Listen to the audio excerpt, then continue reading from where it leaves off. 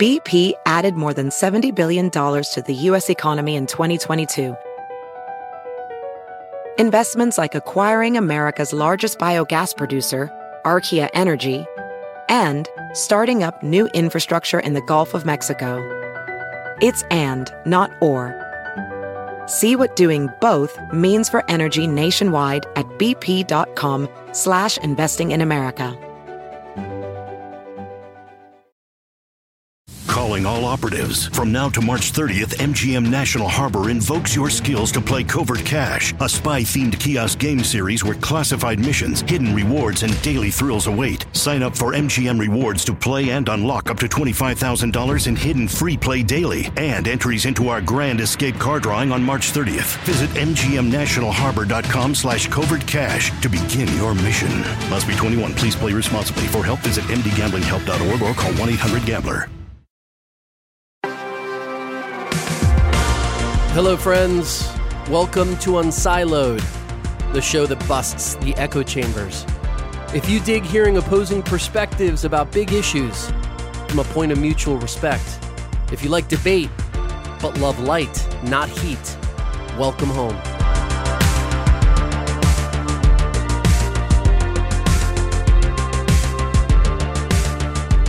Jesus, Happy New Year. Happy New Year, Charlie. It's good to see you. It's been way too long. I don't know. We've been about a month without an episode. Yeah, we were lost in the desert, and now we're back. Our producer called me up and he's like, "Hey, do I still have a job? Because you haven't sent an episode lately." Right. But here we are. It's been a little while. January gone quick for you? It's almost over. I know, man. Yeah, I don't need another reminder of that it's almost being over. Yeah, for sure. 1/12 of the year gone. A lot going on. It's so funny, man. Like I was so used to having these check-ins, conversations, because in essence, you're talking about, of course, like we're talking about the podcast and whatever topic we're discussing, but it also becomes a good forum for us to just talk about things that are happening in the world. For sure. Yeah. So I found myself plenty of time over the last, number of weeks where something will come up and like, I want to talk about that. I want to get into that one, and it just wouldn't happen. We missed DeMar Hamlin. We missed so much the Biden stuff, which, by the way, Mike Pence apparently today. Everybody's got everybody's got classified documents. That's exactly what just happened. It's like, in some ways, it went from the biggest deal and like, possible treason, he's a rogue agent, all kinds of shit about Trump, right? To now, like, the kind of the both sides kind of conversation. Well, maybe it wasn't as, it's not quite as bad. It's not quite as bad. But now with Pence, it's like, now I think that if these guys just keep on going, like, they need to stop right now. Because if you just go down the list. Dude, it's going to be Karine Jean-Pierre is going to find the documented things in her garage next. There is an episode, I think I mentioned to you a long time ago, that they did. It was hilarious on SNL, where they actually had, it was like an HR person talking to all of the executives of this company. Right. And they were talking to them because someone had recently discovered that they had like blackface when they were like young, like on their social media, right? So they're talking like the bad part about it, and everyone like kept on asking like, what are the exceptions? Like, what if you were like Michael Jackson? What if you like Tina Turner? Like, there's no blackface. Like, and at some point, the guy realized, okay, who in here has actually done blackface? Everybody. Every single person. I'm like, all right, never mind. He just walks out. And the thing is, that's what we're talking about. At this point, it feels that way. It's like, who's just next? Like, if they just look with anyone, I think they're going to find something. And also, I was thinking about the practical implication of it. I mean, I just think that I can see how that happens. I can see how that happens. Well, it's like somebody leaving their job with work material. I mean, it's against the law, but it happens everywhere. Yeah. There's, of course, like you talk about the distinction between like cooperating with the DOJ versus not. Yeah, I mean, it's different, but at the same time, it's still like the net result is the same one. Which there's some tweets and stuff that didn't age well. There's some lack of security there in general, as at least some of the documents. But it was pretty funny. But we've made some commitments this year on the show, Jesus, to be less political.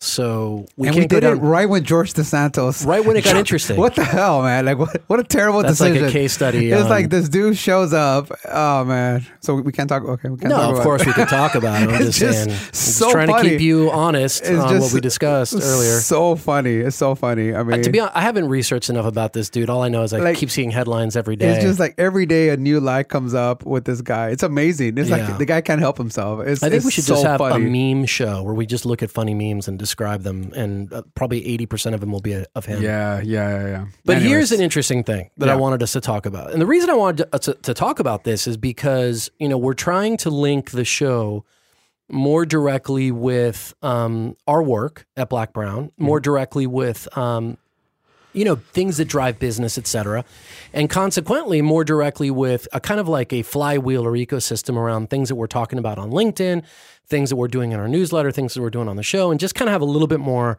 rhyme or reason between these things. And just a couple weeks ago, I put something on LinkedIn. And you know me, I'm mostly a reader, not a poster, although that's changed quite a bit this year, doing a lot more content. But I put something on LinkedIn.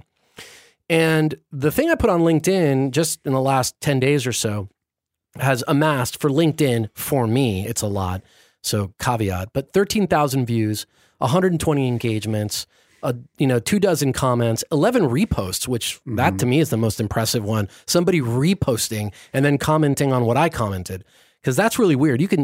I guess you can just share the thing directly, but you can repost it and add thoughts and whatever. And the story got a lot of conversation going. I mean, people were commenting in the comments to each other, commenting to me. And the headline of what I shared was America needs carpenters and plumbers, but try telling that to Gen Z. And I added some commentary on that, which, we can get into. But the basic premise of the story, which I think it just has a bunch of different permutations that we can get into. But what it basically said was 49% there was a 49% drop off from last year to this year based on one of these job application platforms. It was in the last 2 years, from 2020 to 2022. Sorry, from 2020 to 2022, a nearly half drop off in applications to technical trades, things like plumbers, electricians, carpenters, et cetera, among young people. And this is a piece from NPR, and it went through to discuss a variety of things and whatever. My commentary on this, just in a nutshell, was that I saw like this as, first of all, a problem because most of the people who are in those trades are older, right? And if you can't find younger people, it's like what's happening in the aviation world, right? So if all the pilots are 65 and they're all retiring and you don't have new pilots, you're on a little bit of a demographic cliff. So that was like the first issue. But then the second one that I thought was interesting, and maybe this reflects more on my own personal experience, was that when I was coming up, doing something other than going to college after high school was like, you kind of failed. Something went wrong, right? It's your safety net, it's your whatever.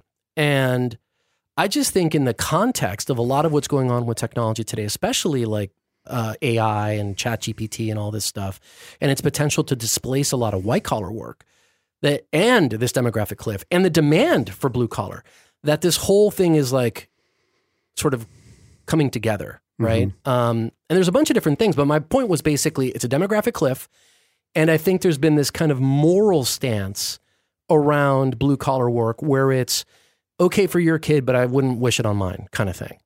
That's a dynamic that I commented on. But it sparked something, which was a lot of conversation. For sure. And I think there's I honestly think that's still the case now. I mean, I think most people will see the case where, I want my kids to have the best opportunities in life. And people are probably not thinking, in general, there's always exceptions, that in order for those best opportunities to be fulfilled, that could be done through blue collar work. It doesn't mean that it's not work that is not worth doing, of course, or that it isn't valuable. But I think most people will see it that way. I think that the dynamic though of Gen Z dropping off so much is a really interesting one, because that notion to the point that you're making is not a new thing by any means. As a matter of fact, I would actually argue to some extent that it's actually blue collar work. It's seen a little bit better now than it was 20 years ago. To your point about, I think the majority, like when I was 20 years ago, when I was like in that sort of age range of thinking about college or whatever, actually, I guess at the point I already gone to college, but it was still the case where people were doing blue collar work out of necessity, not out of choice.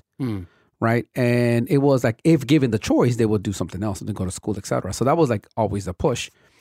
So I would say now I'd be curious to understand what is the attitudes, how that's actually changed, if it's seen the same, worse, or better. And I would argue that it's probably somewhere between the same and or maybe a little bit better than what it was before, right? Not necessarily worse. But I think the Gen Z dynamic, one of the takes that I was thinking about this as to what could be causing that is maybe the issue isn't blue collar work. Maybe the issue is that white collar work has become so convenient. We went through a period. We're going through a massive period of course correction in the tech industry as it relates to the workforce. Right? You've had these businesses that have gone in massive hiring sprees, and now having to readjust. Right? We were talking about Microsoft who announced 10,000.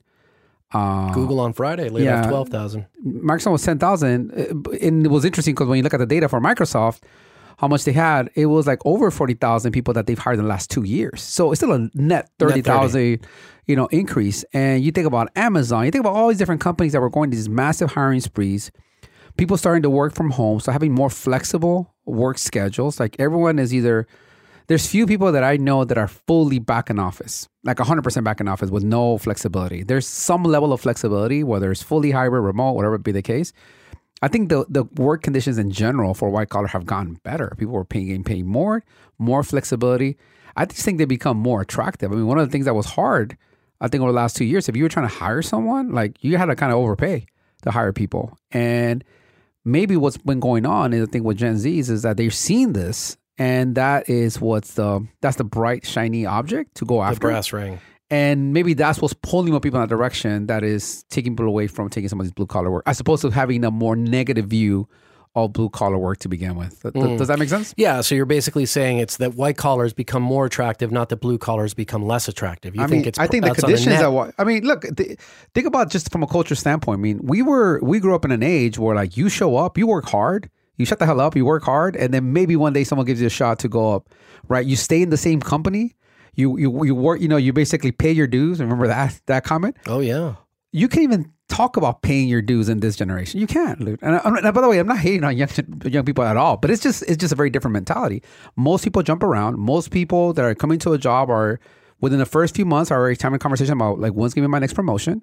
What's my flexibility? To some extent, I give people a lot of credit. Like the level of boldness, the level of entrepreneurship that young people have in general, is way higher than what it was before. But I think there's something to be said about how leadership should respond, assuming leadership is from a different generation, should respond to that inclination. In other words, do you go, oh yeah, let's talk about your promotion? Or do you go, wait a minute, do you find a new tactic to say the old thing in a different way? Or do you say a different thing? In other words, do you find a new way to say, earn your dues? Right. Or do you not say that and go, yeah, let's start mapping out your next salary increase? Yeah. This just happened to you recently. Yeah, right? For sure. Yeah. No, I think for me it's been, I frankly love that kind of attitude in the sense that it's like, great, you want to go up? Let's talk about what we need to do in order for you to continue growing. Let's talk about leaning into your passion, leaning into how we best utilize you. I want to see some massive proactiveness. I always see massive, over communication from your side. Like, let's talk about all the things that need to be done in order for you to get to the role that you want to get to. And then also trusting people that are younger with more leadership opportunities. I mean, I have that situation right now. I've got a couple of guys in our team that are super young and have massively stepped up, massively. Like these kids, like one of them, like just either barely graduated or I'm not even sure if it's entirely graduated yet, to be perfectly honest, right? And this guy's acting, working like he's been in the industry for the last 10 years. Yeah. Because part of it is they've been working since they were like 15 years old. True. In media, creating content, being on social. Or maybe a number of gigs. They're so far, like further ahead in terms of understanding the ecosystem of distribution or content creation that they do have years of work experience, even if their age doesn't quite align to that work experience. Yeah. So I don't mind it. I mean, I think when you have someone that is like sitting here wanting the promotion, wanting to get all the accolades, and hasn't done the work, nor is not willing to do the work, then it's like, good luck, buddy. Like, wish you the best. Like, that's nothing wrong with that. I mean, this kind of goes back to I think the importance of culture, building the right kind of culture in an organization is so critical, especially in a scenario where you have a hybrid workforce. But I don't know, when I see the story, I guess that's the one thing that I sort of think about is like, are people actually view blue collar less than what they viewed it 10 years ago, 20 years ago? I don't know. I would think not, but I could be wrong with that. I don't know either, but I would think that if anything, people have in general like more distance between themselves and that kind of work. Yeah. Because it's first of all, it's less seen. It's certainly less taught. This is another point. A lot of the commentary on this from people who commented was around the fact that they could remember in high school, as I can, I'm sure you can too, that wood shop, auto mechanics, like those things were offered in public schools. That went away at some point. So I think my guess would be that they're just not exposed to those things as often. So that maybe it's not negative, but it's neutral. Neutral has increased, because if I don't have exposure to something. Right. Yeah, that's true. How can I engage with it? Do you know what I mean?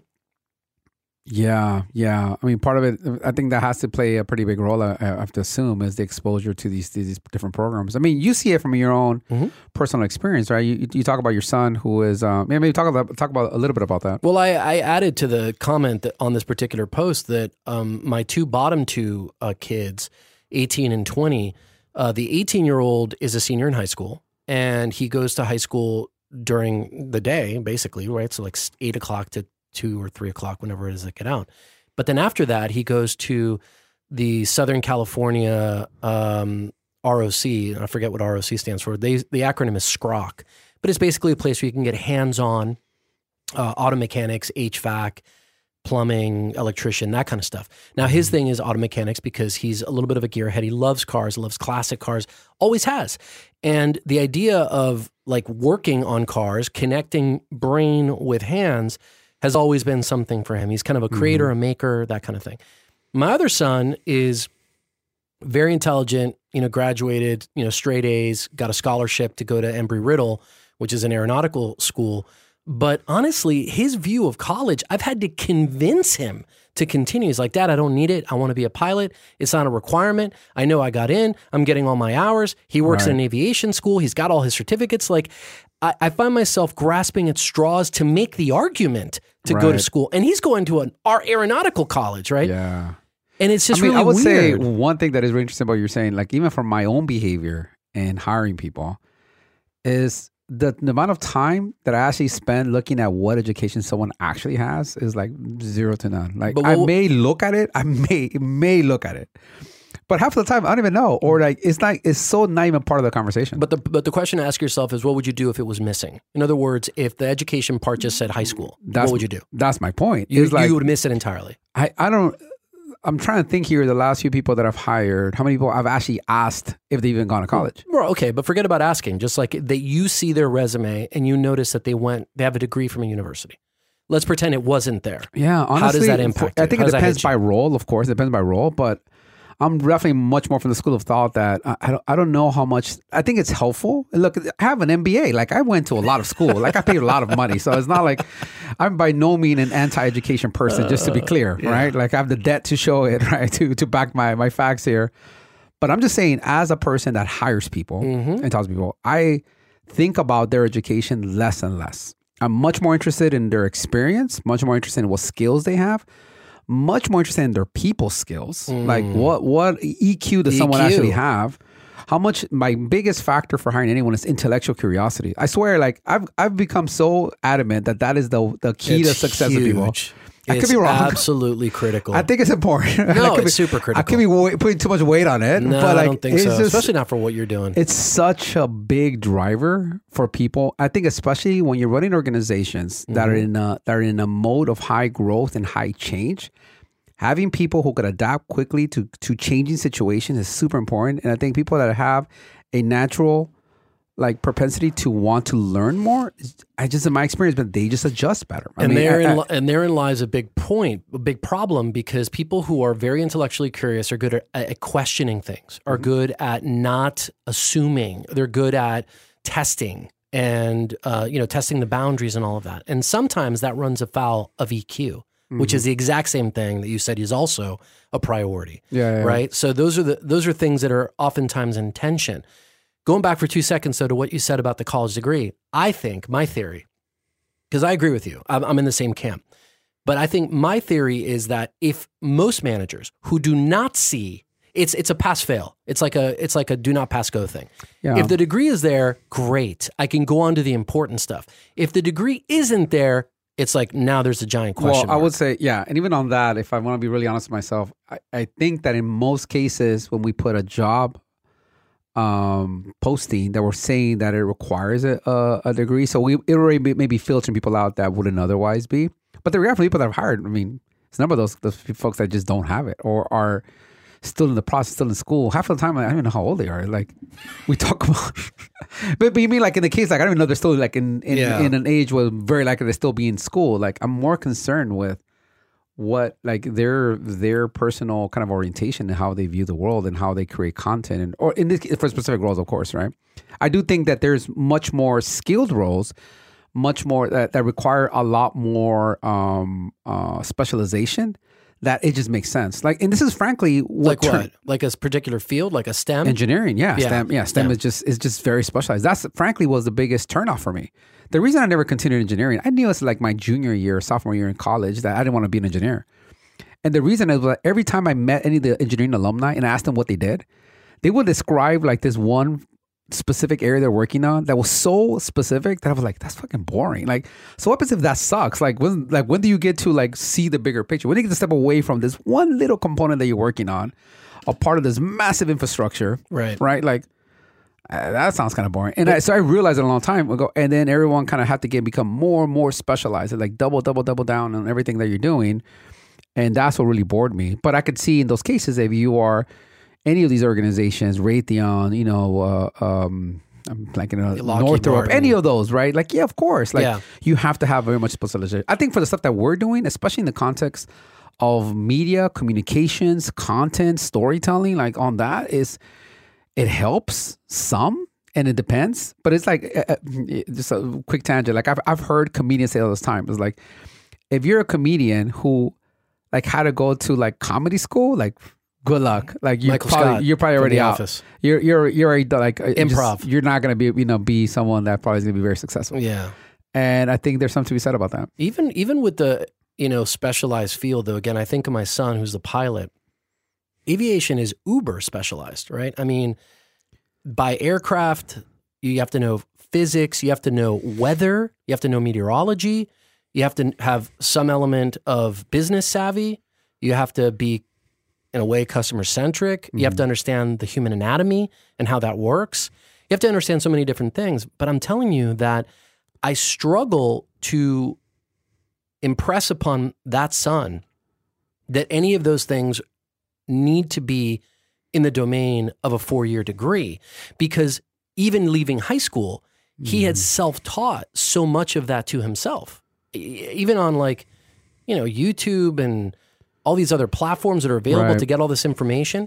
So the idea that you can learn by interaction, community, online, doing, experiencing, and now with the whole ChatGPT thing, where like you can get the lesson ahead of time, like be taught yourself, it's going to get harder, even for specialized fields, I think. But in the case of aviation, because so much of the learning is in doing, like my limited understanding of it, so much is it based on hours of actually doing. I could see how, yes, you need to know the theory, and the theory is important, but it's really the practice that really gets someone to really be a pilot, right? Because you have to kind of through all your certifications, and it's all like the hours and hours of work. Where I think there's other industries where the theory is plays such a more important part than the actual doing itself. Where I could see the case where it still becomes like really, really valuable. I mean, look, I think in engineering, as an example, in programming, the education piece is nice, but you could give someone a test and say, like, do you know how to program? Like, can you code this? Sure. And they know how to, great, let's go. Like, it just depends on some of these roles. But I do think that it's playing, to some extent, a lesser role. One thing I was just finding right now, Charlie, because I'm really curious about this whole attitudes around blue collar work. And there was a piece, and this is back from February of this past year of 2022, right? Where it was saying that 67% of blue collar workers say that COVID-19 pandemic changed how society views their job. And I think it was all related to this idea of essential jobs, right? Yeah. Essential function. That's why my argument, without knowing the facts, it ratchets up the importance. Would be that the importance is actually people think it's right. More valuable rather than less valuable. And I saw a similar statistic. People value the work more because they went without seeing it or without having it for such a period of time that obviously it went up. That hasn't correlated with people wanting to go into those fields, though. Right. It's like blue collar workers remain optimistic about the future. They feel more respected and appreciated than in the past. They are proud of the work they do, and the majority like the work they do. They encourage others to pursue similar careers. And while they have concerns, the vast majority are not worried about losing their jobs or being replaced by automation. That's really interesting. Super interesting. But don't you think that that's a great one, right? Because one of the arguments that I was going to make, maybe this is sort of a residual effect of the move to automation. When I think about people talking about the steel industry, the automotive industry, fracking, like all these things that have either moved out, being deprioritized, or these industries trying to find ways to just like hold on to whatever little piece they still have of their job lifestyle to be able to continue doing. And so much that has been moved out. Is there a residual effect of that? And maybe what's happened is that all the big jobs that we're going to get automated have already kind of been automated. And therefore, what's left over are more like your plumber, mechanic, and things like that are harder to automate. I had a guy going back to the original article, I had a guy who, frankly, I don't know. That's how you know your post is really doing good, when people are commenting that you don't know. I had a guy say that automation will always start with the roles requiring the least education. And he asks, in 50 years, will we need plumbers, electricians, and carpenters? My answer to him is that there's a difference, right, between what you call something and what the use case is, right? So he asked, in 50 years, will we still need plumbers, electricians, and carpenters? I think the short answer is yes, because I think he was kind of conflating the tasks of doing something with the actual needs. Right? In other words, people are still going to be living somewhere. They're still going to need to dispose of their waste. So I would argue it's the wrong metric to use. It's not about require the least education. They require the least experience. Right? See, the thing is about when you're a plumber, the good plumbers know what to look for. Yeah. They've dealt with all this crap all the time. So someone can have a small amount of education to get started, but the more experience they are, the harder it is to replace that person. Yeah. Right? When you're talking about putting together something in an assembly line, where it's a very mechanical aspect that you're putting this bolt in this specific thing, time and time again, not only does it require a little bit of education, but also requires a little bit of experience, because after 20 minutes of doing it, like, yeah, I got it. You're not getting more, like, you're not becoming more efficient. There isn't necessarily problem solving. I think a lot of those jobs that we're talking about that are blue collars are problem solving jobs. You bring in a plumber, you bring in a mechanic. Those are, yes, you could automate some of it by using some of the, you do some of the computer analysis, some of the machines, et cetera. But as long as it requires some kind of problem solving aspect to it, and where experience matters rather than the education to get started, I think that's the better point of distinction. And that experience also includes a lot of workarounds and solving for things, right? To your point, problem solving. One of the most popular categories on Reels is like people hacking things, right? Like hacking the fix. Yeah, and these are pros that are doing it, right? Like the way to, whatever, get your leather that tore in your car to be reupholstered without having to go to some, like there's all these different things. And people know that by virtue of the experience that you talked about. My point with this guy, though, and tell me if you think I'm onto something or if I'm missing it, was that he was conflating tasks with needs. In other words, in 50 years, people would still need domiciles, a place to live, right? They would still need systems to dispose of bodily waste. They would still need what carpentry is, which is basically the crafting of materials to fit non-standard use cases. That's what a carpenter does. A carpenter who builds a deck, like if there was an out-of-the-box way that people could buy the thing for them, a lot of them would. But what a carpenter does is he does non-standard use cases, and he uses materials to do that. Right. I don't think those use cases change in 50 years. Something has to achieve that. Yeah. I mean, you can make the argument some technology can help solve for those use cases. Like 3D printing is a good example of solving for cases for like non-standard measures or anything. Like literally. Yeah. You can. Although it hasn't really, I have a friend who actually has one. A 3D printer? He's an engineer. But they're so like. You want to laugh. The first functioning, like where I actually saw a 3D printer work and do something was at my son's trade school. It was used to machine and fabricate parts for cars that in some cases are out of production. So they actually used it to fabricate parts. Like that's the first time I've ever seen one, and it was used in a blue collar kind of use case. Yeah, it makes sense. It makes complete sense because you need to like solve for things, right? But yeah, I mean, I guess it could be an example of one. But you're right. I mean, the reality is those needs will continue to be there. I still go back to like, in my mind, is the problem solving piece, and I'm equating problem solving with experience, meaning that the more experienced you are, the better you are solving those problems, right? That maybe occur with the blue collar work, and the more of that you have, or the more crafty, the more unique something can be, right? This goes back to the artistry of things. Then I think those are likely to stay around longer, or being more manual versus being fully automated. I saw a comment on Nextdoor because I live in where I live in this neighborhood, and everybody comments on things going on in the neighborhood. And one lady was saying, "Don't ever work with this plumber again." And I was like, "Oh, that's interesting," because I know we're going to be talking about this. So I looked up what she was complaining about, and she was like, "I don't want to say it was his work because all of that was really good. I don't want to say it was because he was late because he was on time and he finished exactly in the amount of time that he said. But then he charged me $770 for $100 part and like an hour's worth of work or whatever." And it really brought to my mind the fact that in any market system, right, demand and supply matter. Right now, of course, we live in LA, right? But right now, it's hard to get somebody to come do electrical work and do whatever. So the prices have gone up. It's like, you want to go up on the queue? I charge you 20% premium. My father-in-law, is a master carpenter, and he hangs a lot of doors. And he told me, he's like, I can get $1,500 for hanging a door. He's like, I used to get like $150 for hanging a door. That's crazy. And that's so crazy. We haven't talked about the economic piece of this. And the reason I haven't, Jesus, is because it often is used as the reason why you should consider blue-collar jobs. Like, oh, they can make a lot of money. That's true in some cases, not in others. But I feel like it kind of cheapens some of why somebody would want to work with their hands, as like the only reason to do something is if I can make an income similar to somebody who's sitting in an office. But there is an economic point to be made. For sure. In that right now, it's like you're making a lot of money, in quotes, relative to other jobs, even coming out of college. Right. I mean, the trade-off is that I think between white collar and blue collar is also to what degree moving up in an organization, moving up in status in any way matters to you. Because it's hard. I just think it's harder. You could always see, you could become your own boss, an entrepreneur, and kind of have your own business.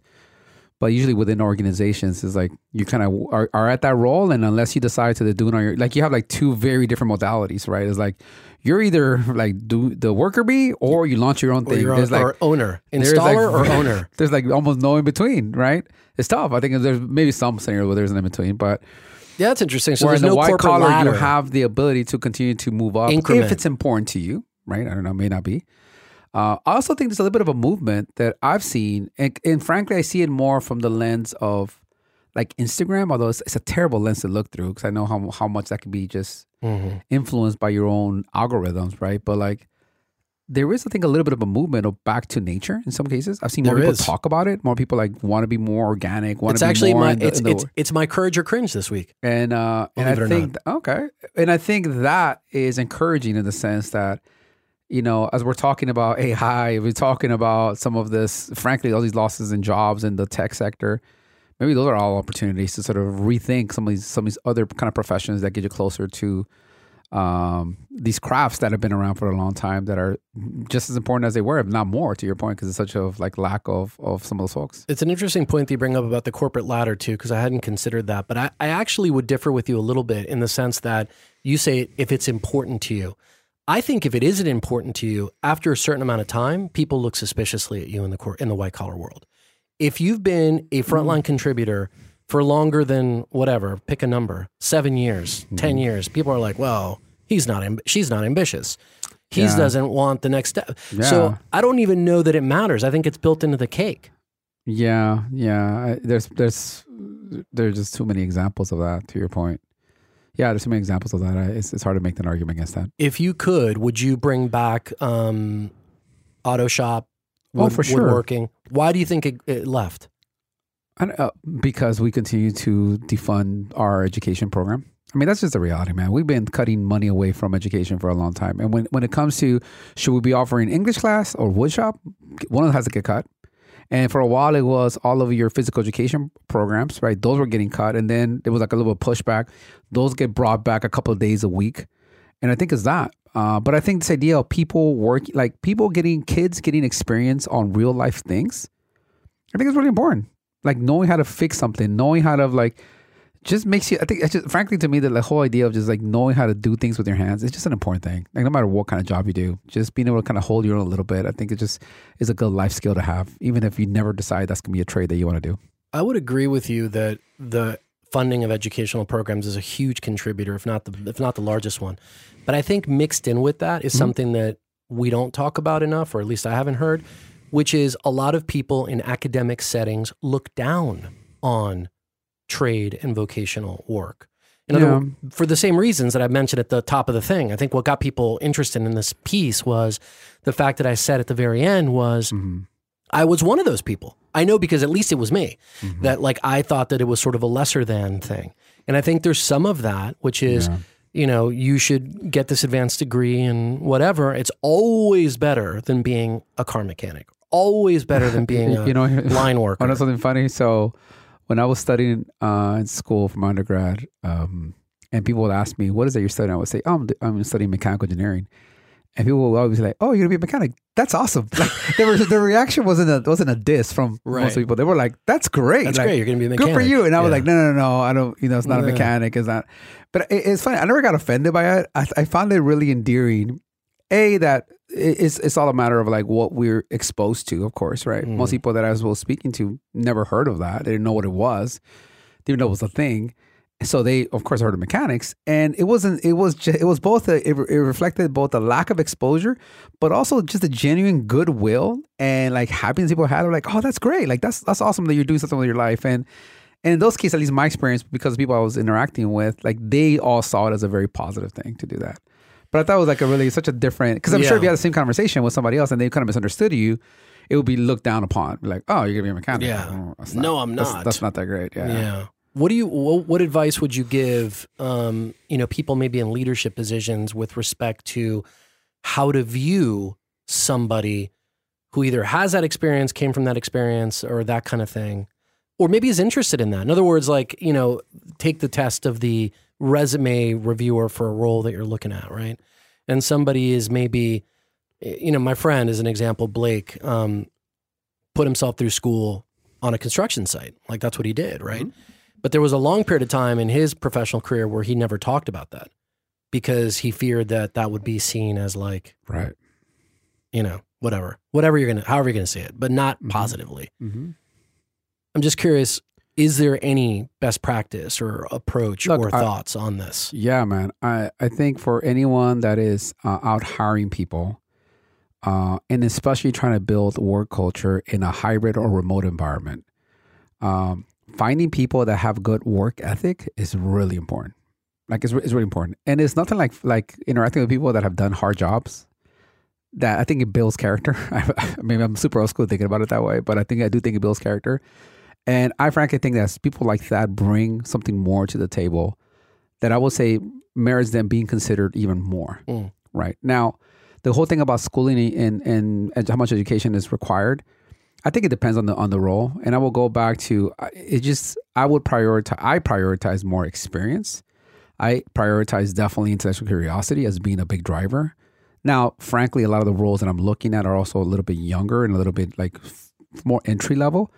But the reality is, in most cases, I may look at it, but I've given it less and less thought what level of formal education someone actually has, and I'm much more interested in what experience, what their thoughts are, how they think about problem solving. That could be just me, but I think it's important, and I've seen that happen much more in the tech sector as well. I mean, even for looking at resources that we're looking at resources all the time that are remote. I have a number of people in my team that are all based out of Mexico and Latin America. And frankly, the conversation is not like, where did you go to school? The conversation like, tell me about what stuff that you've done. Show me an example of some of the work that you've done. Let me send you something and see what you can do. Like, it's like show me rather than tell me. And where they went to, whether they were self-taught, whether they learned at university, like I guess it is still important, but I personally just haven't given it a lot of attention. My wife is kind of a case study in this because she doesn't have a degree from university. And she's always, throughout our entire relationship, there's been a couple of attempts to go back and finish her degree, and she never has. But it bugs her a great deal. But I've, and maybe because I have a degree, my point of view with her is always like, why does this bug you? Because it shows up. You know how people have imposter syndrome? It shows up for her. She goes into her room, she's like, well, I don't have the certificate or degree. I'm like, you run like 3 businesses. Right. You're a successful nonprofit founder. You know how to do everything from bake a cake to design an event space to run a marketing campaign. It's like, you don't understand. I'm telling you because I went to college. It's not that, like, I'm trying to convince her, right? But it is important to a lot of people to have got that I think nod. I totally get it. It's easy, like I will say, even like everything I just said, it's easy for me to make that comment about how I personally don't prioritize education as much when I'm talking to an individual, because I am pretty educated. And if someone questions me on that, I could lean back on that pretty hard, pretty quickly, and it's not like a big deal. I can see how people can feel insecure about it. And it's like, and I do feel like it's a little bit arrogant to say comments like what I just made, because it's like when I hear really wealthy people saying that money doesn't matter. It doesn't when you have it. It does when you don't. And I feel like there's a little bit of that going on here as well. Like to some extent, I could sit here with a little bit of cockiness saying how it doesn't matter, because I do have it. Because at any given point, I could lean on that. Or you see what I'm saying? Yeah. But if I didn't, would that create a level of insecurity? I could totally see that. I'm just saying from a practical standpoint, I'm just seeing more and more where the work that people do, their actions, their experience is counting more now, I think, than they had before. And I think it also aligns well to the fact that most people just work they have more experience. They work in different kinds of jobs. Before it was like, where'd you go to school? And then you worked in one place like your entire career, right? So I just think it matters more. I also think to the point you made earlier, we don't have to go too deep on this, but I do think that there is a little bit of a resurgence, recalibration, renaissance, whatever, around kind of doing something for real, as opposed to, kind of being on a computer all day. Yeah. And it happens in my conversations more with people like my age, but maybe there's something like that is also happening in the younger generations, but for whatever reason, they haven't seen these roles as a way to express that desire. You see it in a number of other ways. Your Instagram point is one of them. But it hasn't yet manifested itself in that way.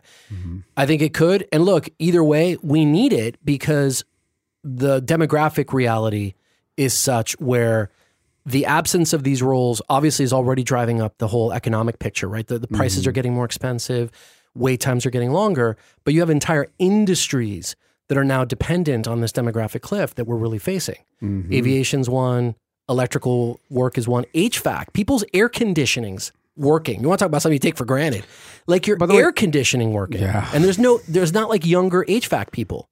And when that happens, it's never during a good time. It's always like you need it right now. You need it fixed right now. It's either hot or it's cold.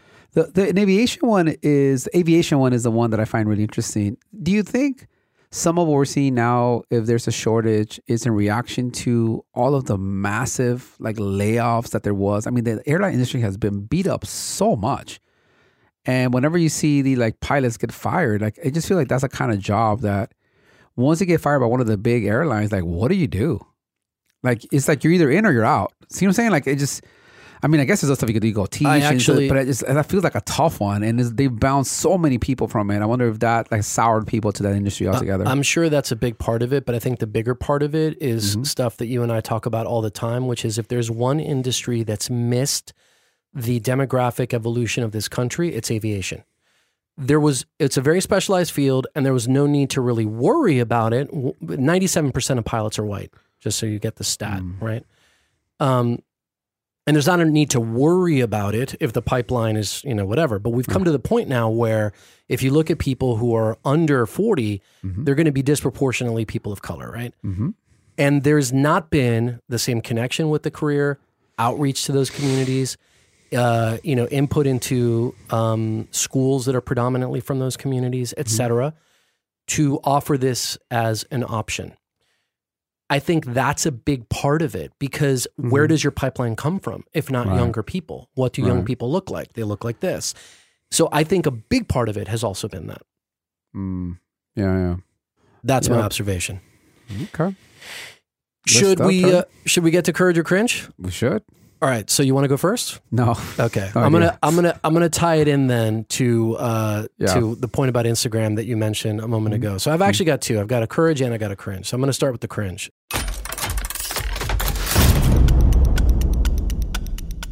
So the cringe that I have is from a New York Times article that says Gen Z embraces the distorted selfie using traffic mirrors. Have you seen this? No. You know what a traffic mirror is? It's the kind of like the weird fisheye one that's on the corner of your building so you don't crash into the dumpster. Yeah. That. So apparently the biggest movement is now doing selfies in mirrors like that to distort yourself, right? Uh-huh. And this is indicative of the latest thing, which you mentioned, which is the perfectly imperfect phase of Instagram, right? with social media moving away from curation and celebrating imperfection, right? And this kind of selfie conforms to our current idea of, this kind of like disfigured view of who I am so that I'm not being pretentious and whatever. The reason it's a cringe for me is because it is outwardly that. It's like I'm not being perfect, but of course now the movement is, how do you perfect that? How do you perfect the distorted field of the traffic mirror, right? So to me, it's like the snake eating its tail and ruin it immediately. Exactly. So the article is worth reading, but anyway, that's the one that I get in that same cringe. kind of food group. Is this app Be Real? Have you heard of this? Oh yeah, yeah. So I saw it in real life action with my nieces. They were all over this, and I think it's a once a day. You get like a notification, and you have what your friend is doing X amount of time to you get like a note, like, hey, you have to post now. We're going to be part of this, right? And it's a picture, right? And you put a picture, but when you take a picture, it takes picture of both your front and back camera at the same time. So it shows you, and then it shows the context of where you are, and the whole thing is like that is just you're just being real. It's whatever it is, and obviously the goal is for you to like keep up with an everyday thing of doing this and to be more real than the other person. And of course, I'm sure fake. people will be like, that's exactly what's going to happen, right? Like people are like really going out of the way to figure out, I'm sure, how to like how to like go around the system, right? To have it be more curated or in any way whatsoever. So it's just funny. All right, so that's me. I do have a courage, but that's only if you didn't prepare. So go, Charlie. Okay, fine. So my courage is all I have is politics one. I'm going to struggle with this. I'm going to need a couple of weeks to adjust. Okay, the 4-day work week. That's my courage. So if you look up 4-day work week, there's going to be literally 50 articles from just the last couple of weeks. But there's been a ton of very active testing of this idea of a 4-day work week. The latest is a 6-month trial, which began in February of last year. 33 companies, employees in 6 countries. Okay, and it basically took the employees' workload down from 4 days, or basically 32 hours a week. So that they capped the work week at 32 hours. Mm-hmm. What they found was an 80%. They found that they could be just as productive in 80% of the time. The results were overwhelmingly positive. They reported increased revenue, improved employee health and well-being, and had a positive impact on the environment. I think this is one of those kind of kooky ideas, and I say kooky because who knows how it was born, probably just somebody who didn't want to work that extra day. Doesn't matter. It actually is a good idea. And don't they have that in Europe, where it's a 4-day work They week? tested it there first, but they don't have that I'm aware of instituted as a standard. But to me, it makes perfect sense. The way the percentages work out is roughly, that would mean 60% of your week you're working, 40% you're not. Mm-hmm. And I think it's particularly meaningful because it gives you an extra day to, think creatively, to kind of detach from meetings and that kind of thing. And I know the effect that has because normally, at least in my career, that's been what I do on Saturday, let's say. Mm-hmm. But now actually taking a day out of the week and doing that, I think could actually make you more productive for the rest of the week. This thing seems to be gaining steam. That's my courage. I hope it catches on. Which I hadn't told you, I've actually implemented this now in my own life. So I'm taking Monday as, kind of like a non-scheduled meeting day. Okay, the only meeting I've scheduled is one with you because I can't get you any other time. But besides that, I don't schedule any meetings. And I'm using that, particularly with our new content push and everything, Jesus, I'm using that as a way to, do different things, to think creatively, to think about the future, that kind of stuff. It is amazing how much, like, you really do need time to be creative, like to get in that flow. Yeah.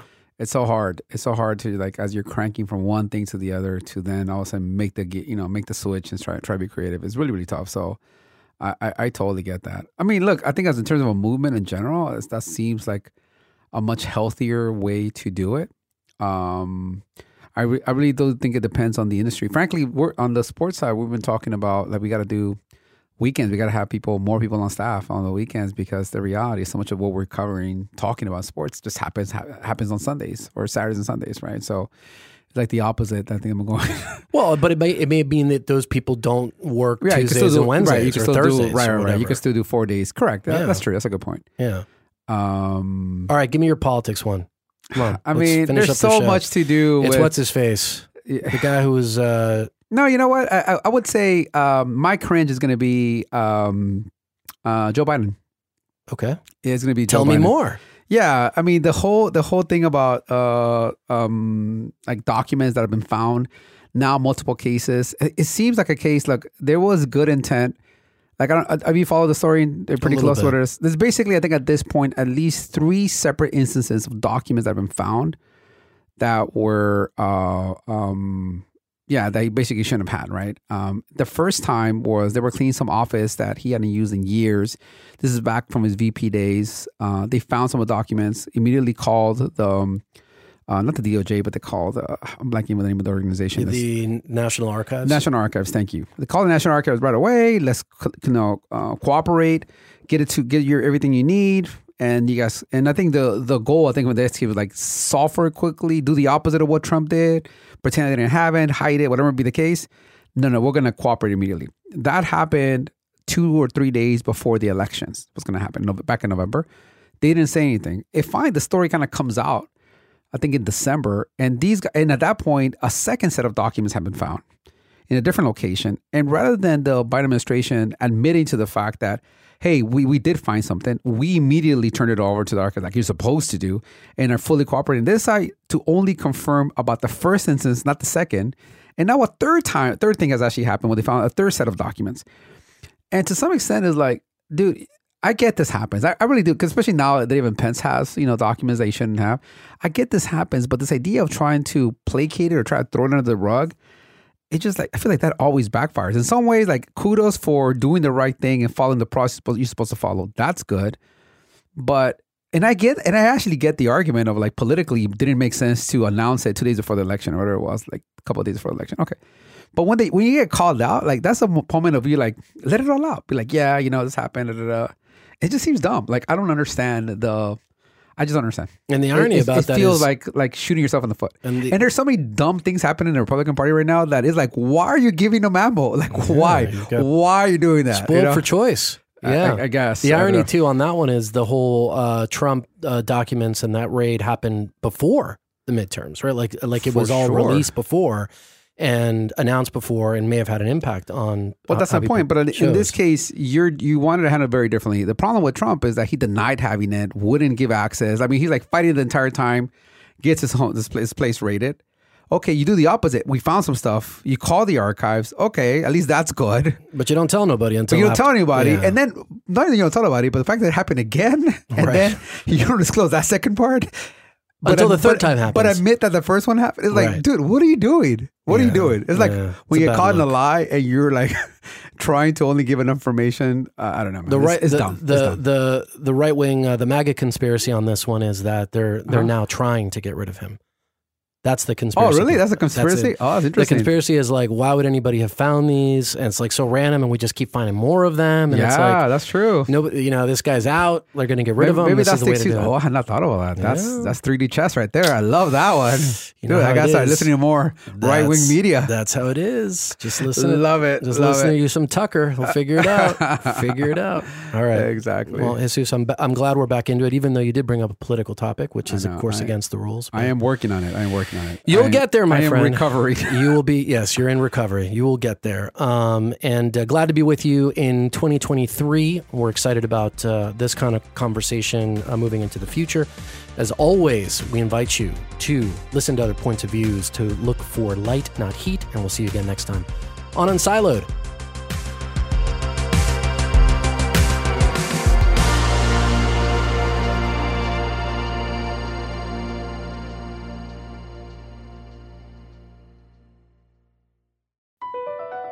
BP added more than $70 billion to the U.S. economy in 2022. Investments like acquiring America's largest biogas producer, Archaea Energy, and starting up new infrastructure in the Gulf of Mexico. It's and, not or. See what doing both means for energy nationwide at bp.com/investing in America.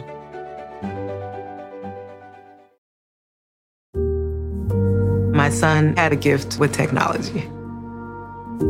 With reliable internet at home through the Internet Essentials program, the world opened up. He's part of this next generation of young people who feel they can thrive. Through Project UP, Comcast is committing $1 billion to help open doors for the next generation with the connectivity and skills they need to build a future of unlimited possibilities.